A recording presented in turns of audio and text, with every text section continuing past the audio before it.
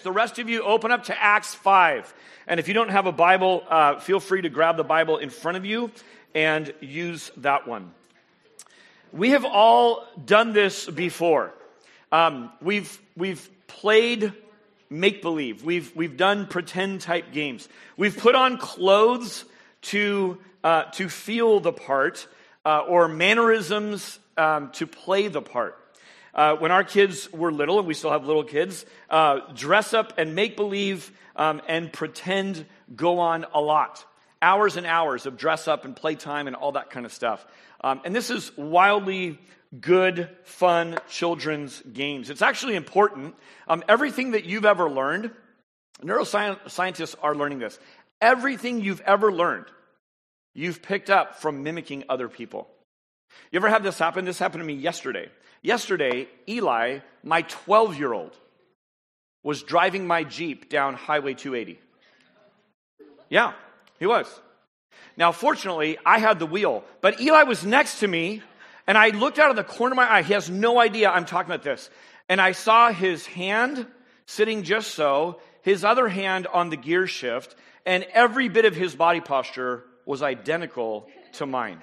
Do you remember doing this for your parents? I remember my dad, I would fold my legs just like his. He had a newspaper back then or something, so I was holding something. And isn't this true, Eli? Eli didn't know I was going to share this. But it was perfect. He was mimicking it exactly. And so I noticed it. I go, oh, are you driving, buddy? I'm like, all right, we're about to downshift because we're coming on to 87. So he's doing all the exact motions of that. It's good to have your 12-year-old pretend to drive your Jeep, by the way, and not really drive your Jeep down Highway 280. Here's what's fascinating is adults play this game too, right? It's a fun children's game, but it carries on into adulthood. Raise your hand if you've heard the expression, fake it till you make it. All right. Now, I won't have you leave your hand up if you've faked it till you make it kind of a thing. But the reality is that on a first date or a job interview, we often are putting on faces and fronts to be someone that we're not. We're often playing the role. We're dressing the part. We're putting on the mannerisms. And the Bible calls that something, it's called hypocrisy. It's play acting. It's pretend. It's make-believe. And this sort of subtle way of lying is a crazy accepted sin in the church. It's a really accepted sin in culture at large. So much so that I don't think people even bat an eye at all to doing this. In fact, some would say this is how business gets done. Here's the question. How do I stop playing the part and actually be who I want to project? So there is a gap between who we say we want to be and who we actually are. And this morning's text is going to look really intently at that and give us some of these answers. Do you know one of the devastating reputations of the bride of Jesus Christ? The church is called the bride of Christ. And one of the devastating reputations of the bride of Christ is that she is full of hypocrites. You heard that before? You might invite someone to Easter and they might say, I'm not going to a church. You go, how come? It's full of hypocrites. Do you know that we're supposed to have an answer ahead of time for how we're supposed to respond in these situations? If we really love people, we will think in advance of how we're going to do that. If you're going to pick up your angsty teenager from practice and you go, you know what? She had a rough day at the start. I was texting her. I think she got a rough day. You're going to plan ahead of time your own responses to come alongside and help that teenager in advance, right? You might run scenarios. So let me just run some scenarios for you. If you are sharing with people your excitement for church, and they mention that church is just full of hypocrites, consider the following. Here's number one. Number one is many times I overhear people arguing with things they shouldn't argue about. I think about this all the time. Is there any way I can get on the same side as my opponent? Someone saying the church is full of hypocrites immediately puts me a little bit on edge. But what if I just get on the same side and say something like this? Oh, you're right. And you know what? God hates hypocrisy. God hates it. He desires and creates truth in the inmost being. I couldn't agree with you more. I'm so sorry you were hurt by hypocrisy. And you know what? God, our Father, is as well. Do you see how that diffuses the immediate tug of war that we can often get into? No, it isn't. Right? Like that might be your gut level response. And actually, it might be your experience. No, it isn't. That's one food for thought. Here's the second one. How about just clarifying terms? Clarify terms. The reality is that many who call themselves Christians aren't. And we can know that because the Bible gives us definitive terms. Jesus taught much about this. Many will call me Lord, Lord, but they don't do what I say. So part of that is just clarifying terms. Real Christians hear and do what Jesus says. Friend, much of what you're seeing or rejecting may not be the actual bride of Christ. Maybe that's a post, maybe that's a caricature that you're seeing in a movie, or maybe that's your crazy uncle, and they may not even be real Christians. So clarifying terms can be really powerful. Here's a third and final way. Open up about your own struggle. Vulnerability invites connection. So you might say something like this: God helps me every day close the gap between who I say I am and who I actually am. And you know what? I have a long ways to go. I go to church. And you're right, there is hypocrisy. God hates it. And he's working on me every single day. Isn't that powerful? Those are powerful other ways of responding than just getting into a da-da-da-da-da and then click, cancel, delete, unfriend. Never again am I going to talk to you. 1 John 2:6, whoever claims to live in him must walk as Jesus did. Oh, that's so powerful. Whoever claims to live in him must walk as Jesus did. All right, so this morning is simply called imposter. And the idea is this: fake it till you make it, and you won't. In the kingdom of God, you don't fake it till you make it into the kingdom of God. You don't fake it till you make it into holiness. You don't fake it till you make it into walking as Jesus did. That's not how it works. If that's what you're leaning on, you never will. The term suggests that by imitating confidence or competence or an optimistic mindset, you can somehow realize these things that aren't true of you yet. And if I just confidently keep doing this, they will just become true in me. It leads to another fascinating newer term, which is called imposter syndrome. And that's that deep sense that no matter where you go in all these different circles, like you aren't your real self. And there's this deep disconnect going on. In Acts chapter 5, we see the story of the soils. Jesus told stories called parables to teach a lesson. He told one about the 4 soils. Remember that one? And we see the story of the 4 soils come to life in this chapter. Just as a quick preview or review of the story, Jesus talks about the gospel being the good seed. So the gospel is good no matter what kind of soil it falls on. But it falls on 4 different types of soils, which really are 4 different types of souls.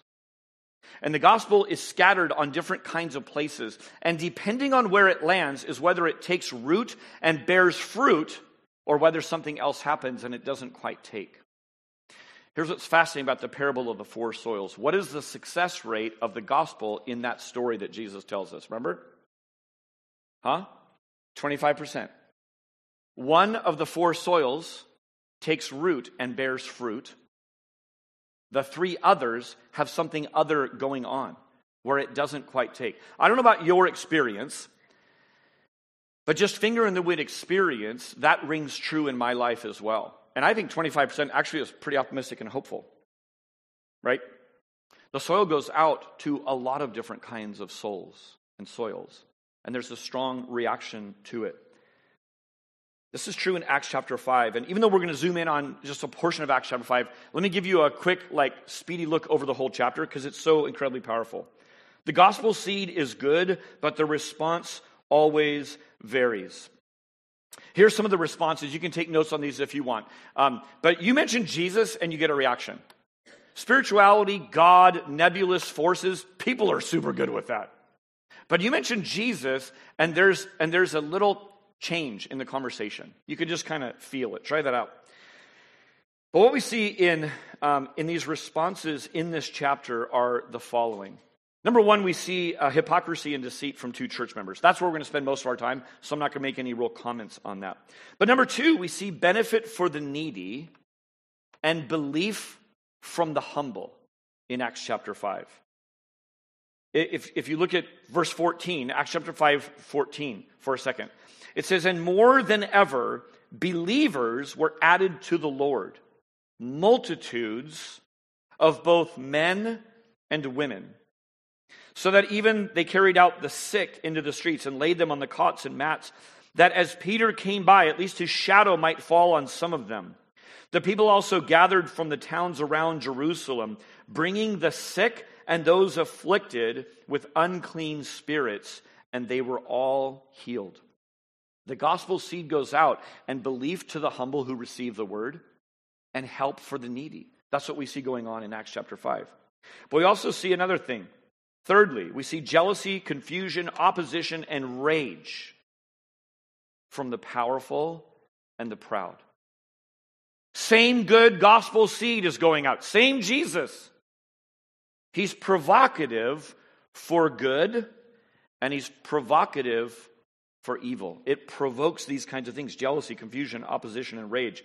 Verse 17, "But the high priest rose up, and all who were with him," that is the party of the Sadducees, "and filled with jealousy, they arrested the apostles and put them in a public prison."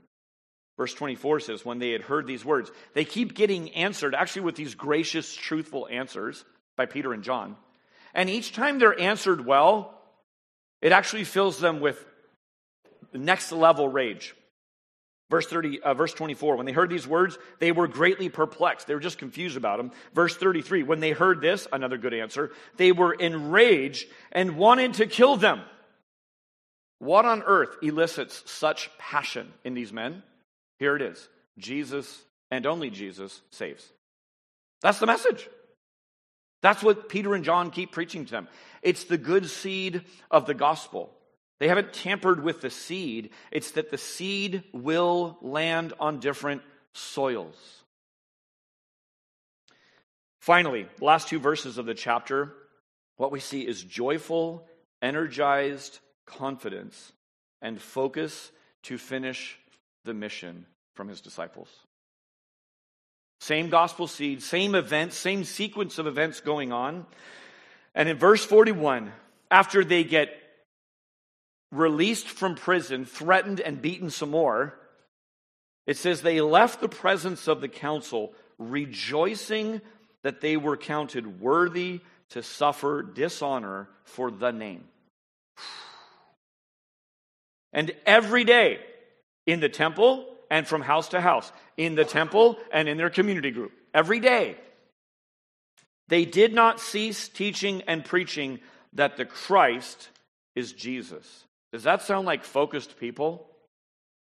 These people had to make a living. These people had to keep their minivan running. These people had to get people to soccer practice. These people had to deal with bills and food and sleep and housing and all that stuff.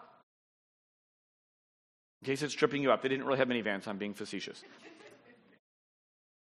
Here they are, joyful, energized, and confident because of it. The gospel seed has impact. You mention the name of Jesus, you will get a reaction.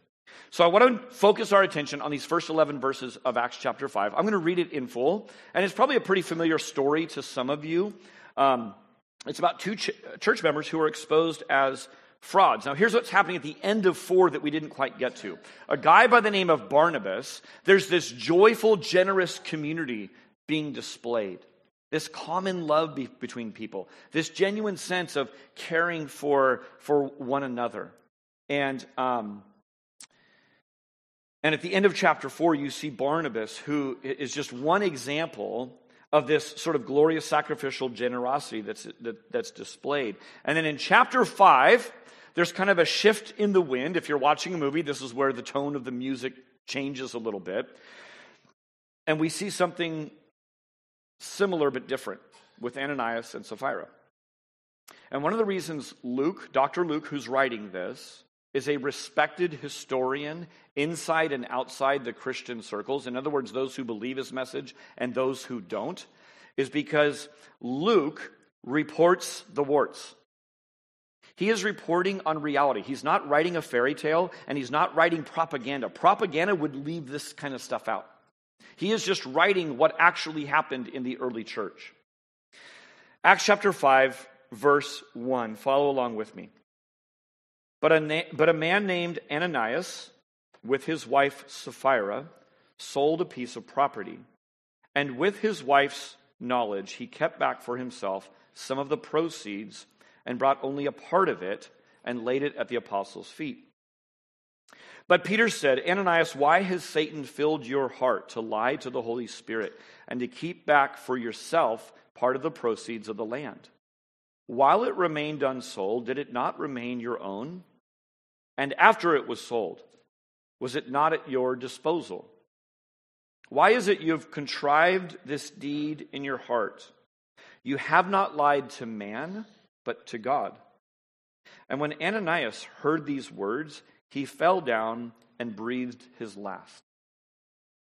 And great fear came upon all who heard of it. The young man rose and wrapped him up and carried him out and buried him. After an interval of about 3 hours, his wife came in, not knowing what had happened. And Peter said to her, tell me whether you sold the land for so much. And she said, yes, for so much. But Peter said to her, how is it that you have agreed together to test the Spirit of the Lord? Behold, the feet of those who have buried your husband are at the door, and they will carry you out. Verse 10, immediately she fell down at his feet and breathed her last. When the young men came in, they found her dead, and they carried her out and buried her beside her husband. And great fear came upon the whole church and upon all who heard these things.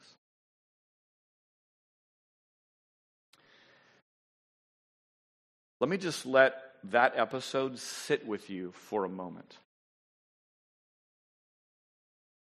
I have read this passage, studied it many times, talked about it a lot, studied it a lot this week, and my reading it in this setting produces fresh emotion and sort of fresh reaction to it. It's good to sit with the scriptures. Let the word go out and let it kind of sit with you.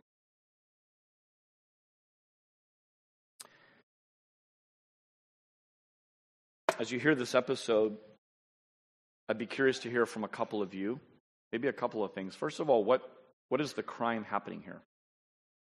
What's the bad thing that has gone on that has received the judgment of the Lord with immediate death in this passage? Deceit. Yep. Is selling your property wrong? Nope. Pride? Okay. Greed? Okay. What's your reaction to what goes on? To the people, to the church, to God?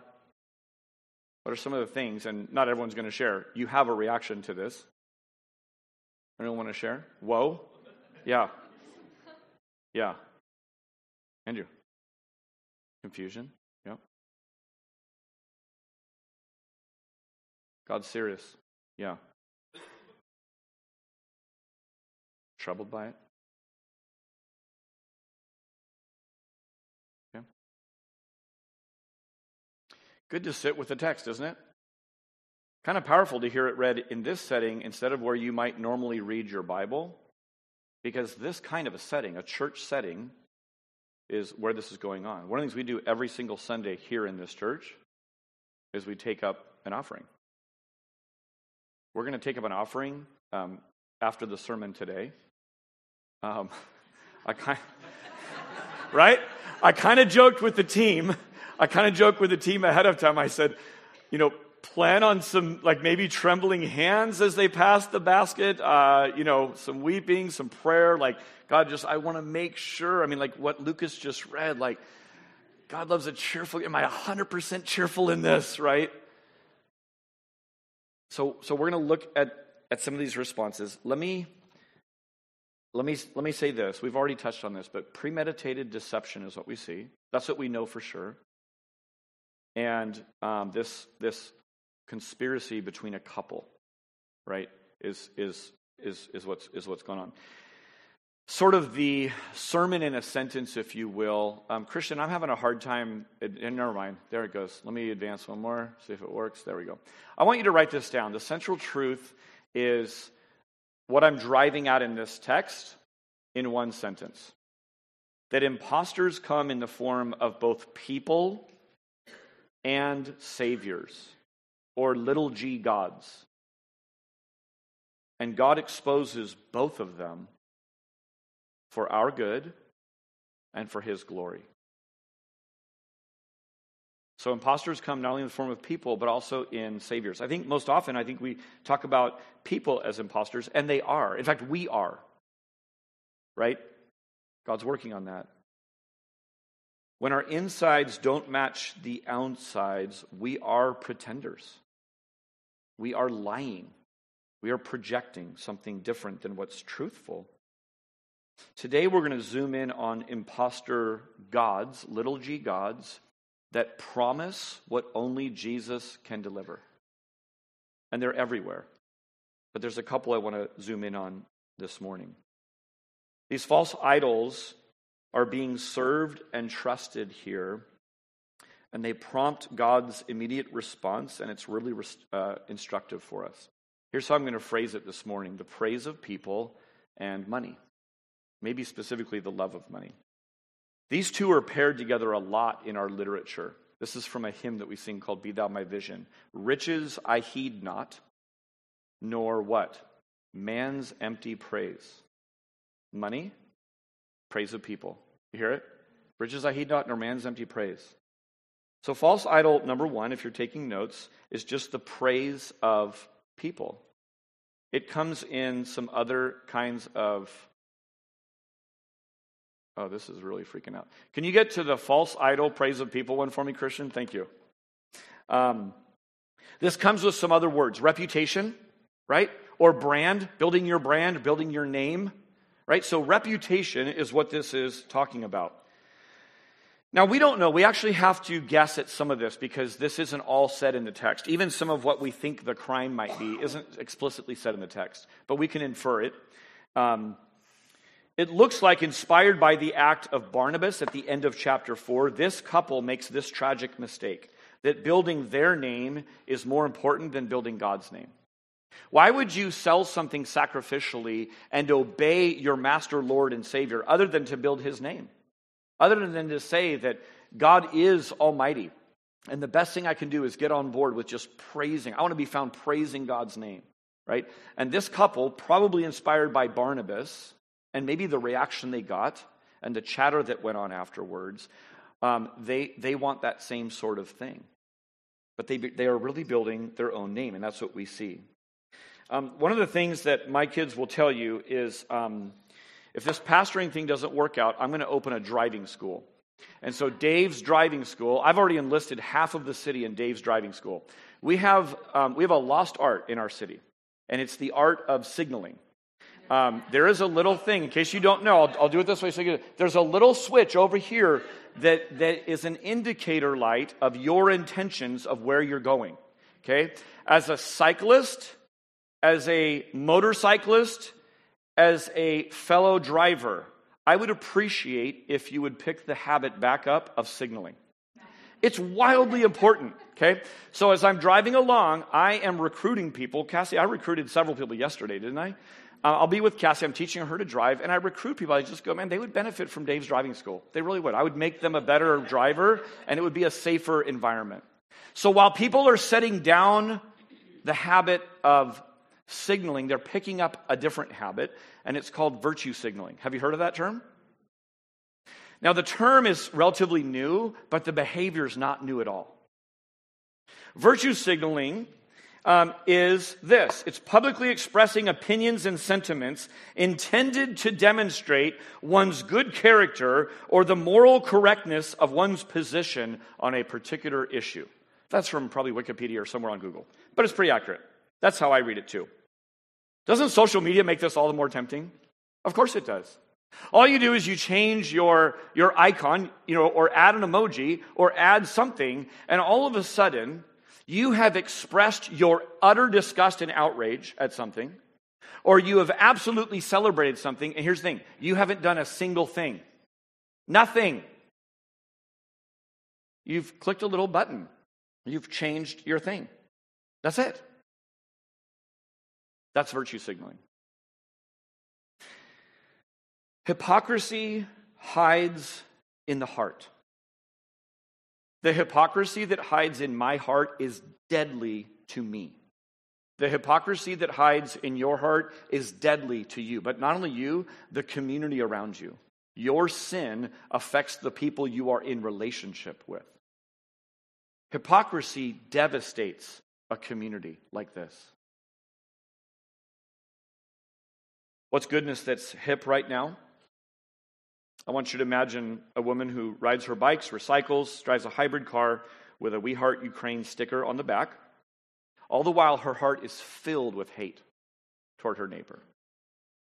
I want you to imagine a company that boldly advertises all of its green measures for the environment. While it never says a word, in fact, it hides its sort of green with greed money-making practices that exploit people all over the place. We live in a land of two-faced people. We just sang this. I've never caught this line in Good God Almighty before. But why would I try and make you something that you're not? You know why? Because we put man's image and our own heart on God. God is altogether different than anyone you've ever met, including your own self. You know who's most at risk of missing your own hypocrisy? You. It's actually why we need community. It's why we need being called out about this kind of thing. Look at this passage in Romans 10. Romans 10. It says, "For being ignorant of the righteousness of God and seeking to establish their own, they did not submit to God's righteousness." If you drive a hybrid or ride a bike or recycle, good on you. I actually do two of those things.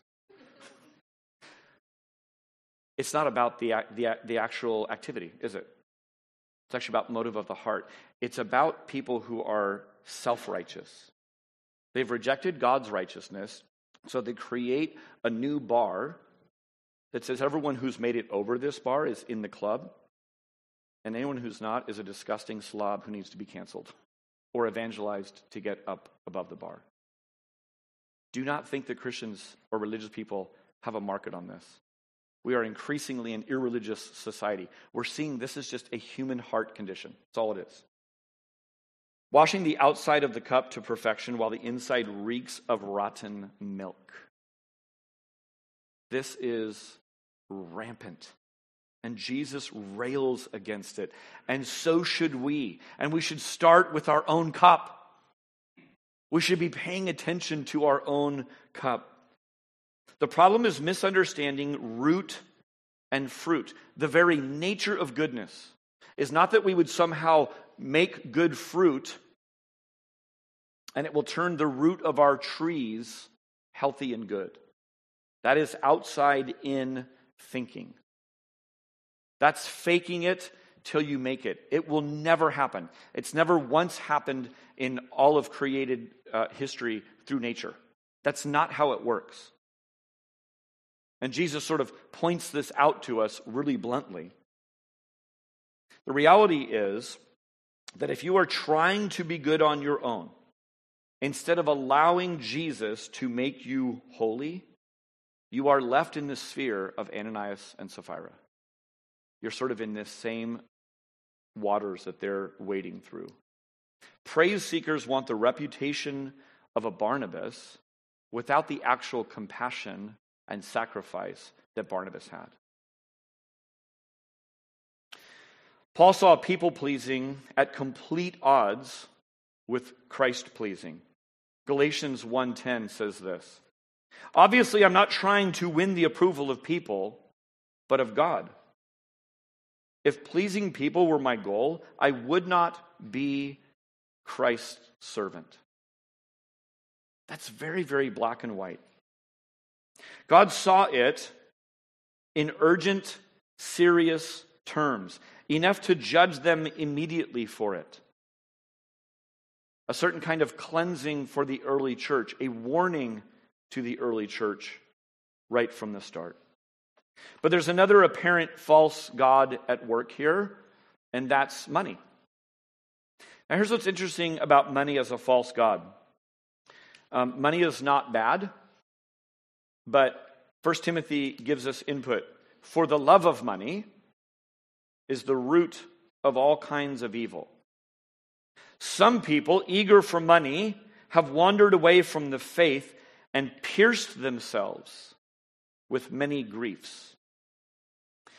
What I want you to notice by the way, this is an interesting thing. If you begin to talk about money, I think it's like having a relationship with money. One of the CG questions is, what is your relationship like with money? Do you have a healthy relationship with money and possessions? Oftentimes, if your very first reflexive answer, if someone says, well, the love of money is the root of, well, money itself isn't bad. If you're too defensive about money, like you're money's bodyguard or money's PR agent or whatever, maybe, like just maybe, there's a hint of like you're too eager for it. Or you're too big on defending it. Like if this is your life verse, and anytime anyone says anything bad about money, you're like, wait a minute, I've got a verse, right? You might need to slow your roll and humble yourself and receive some input. Maybe your relationship is a little unhealthy with money. Just saying. Here's what I want you to notice. There's a really subtle compromise in this. They kept back a part, which means what? They gave part of it. These are not non-giving people who say, I want to receive from Jesus, but I don't want to employ anything that would call anything from me to sacrifice for Jesus. No. These are givers. In fact, what happens is givers like this exist in abundance. God gave supernatural insight to Peter in this instance to see this. He just gave him revelation. That's what it looks like. We don't see that there's any other tip-off as to how he would have known that. So the sin wasn't in selling it or not. It was in giving all or a part. Actually, no, it wasn't in giving it all or a part. It was lying about it, right? It was just that deception that went on. Part of the curse that occurs in Genesis 3, pretty early on in the story, is that we are now disintegrated. We're disintegrated from each other. We're disintegrated from creation. We're disintegrated in ourselves. This is why there's a gap between who we say we are and who we want to be. So the word integrity, living with integrity, is having a disintegrated life become integrated. Heart, soul, mind, and strength all on one page.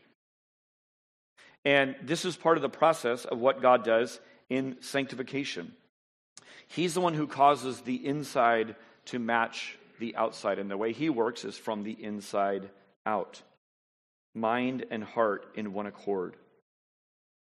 Remember from last week, our confidence rests on Jesus. So instead of little g God as our true Savior and powerful God, he makes us generous and free. What a contrast between Barnabas and Ananias and Sapphira.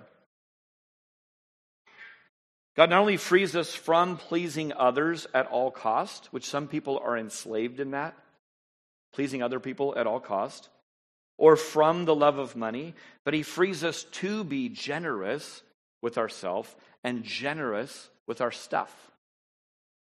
Not needing from others, but gladly giving it to them.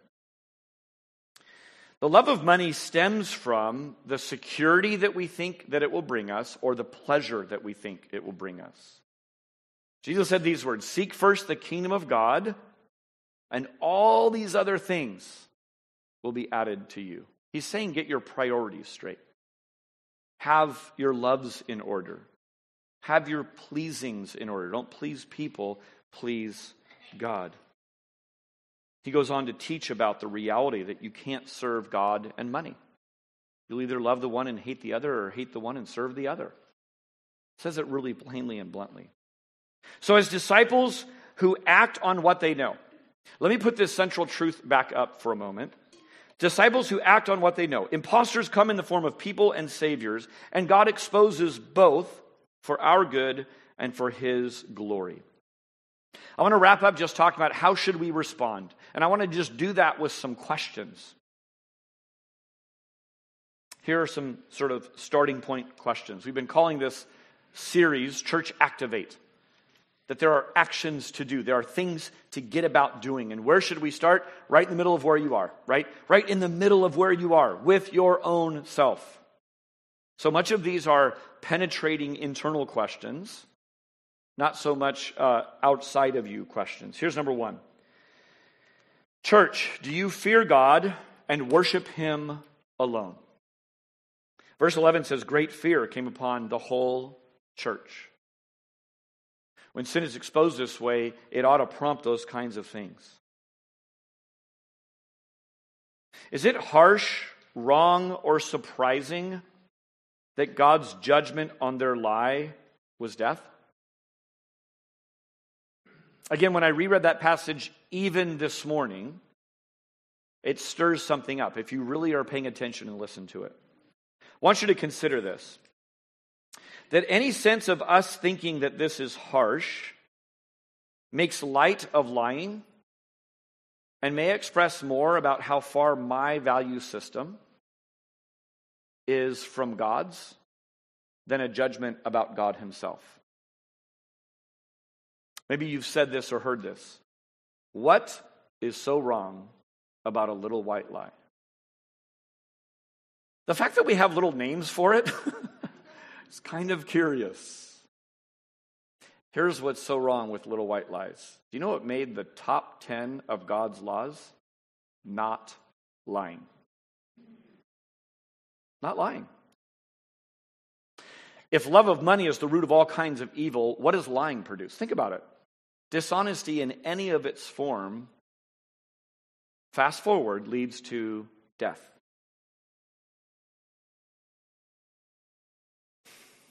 We reflect God's image as truth, capital T. Catch this. Or we reflect Satan's image as father of lies, angel of light, deceiver. That's sobering to me. Galatians 6 says this, do not be deceived. God is not mocked. For whatever one sows, that he will also reap. The one who sows to his own flesh will from the flesh reap corruption, but the one who sows to the Spirit will from the Spirit reap eternal life. Sometimes people will come to you and they say, I don't want to believe in a God. I can't possibly believe in a God who would send anyone to hell. Have you heard that before? Maybe you've thought it before. I hope you have, because that's wrestling with heavy thoughts. The shock and surprise of that statement is actually the same one that is sitting right here. The shock and the surprise is how the grace of God makes him so incredibly long-suffering.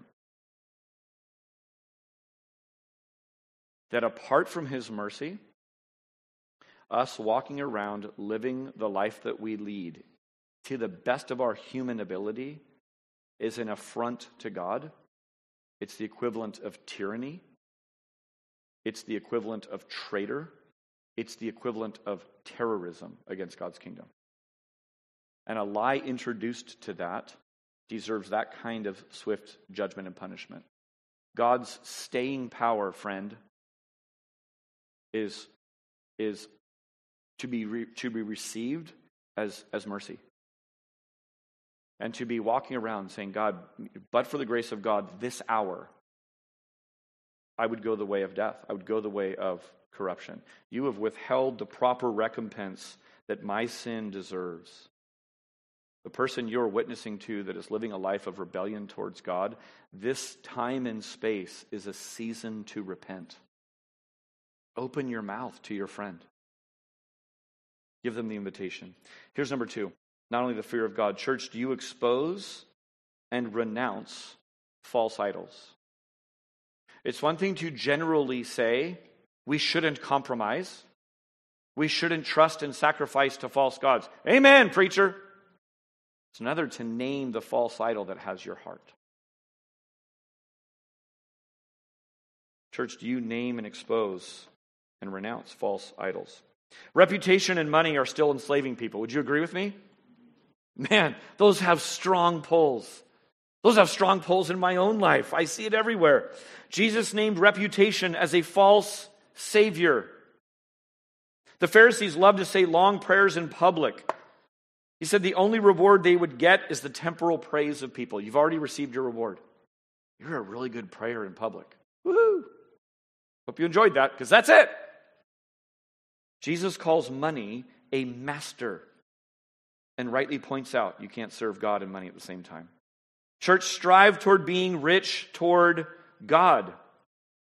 Barnabas, who sold it all, went on to become a key figure in the early church. He lived what Paul wrote in 1 Timothy.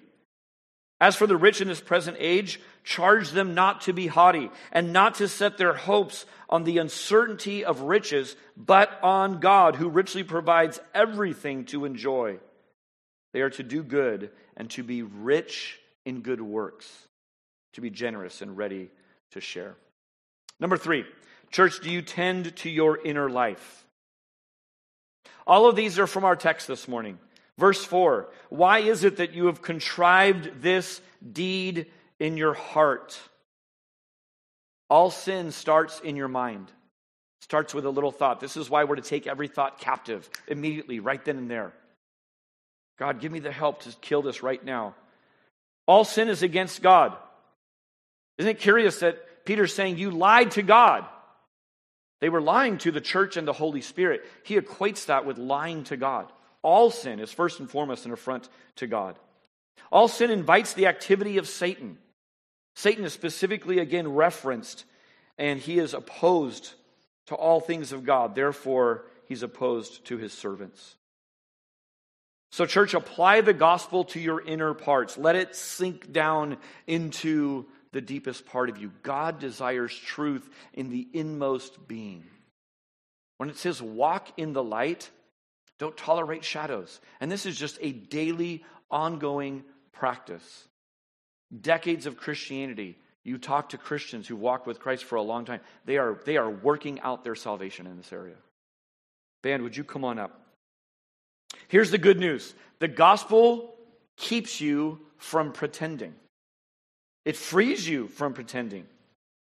From devoting our lives to the approval from other people or to stuff.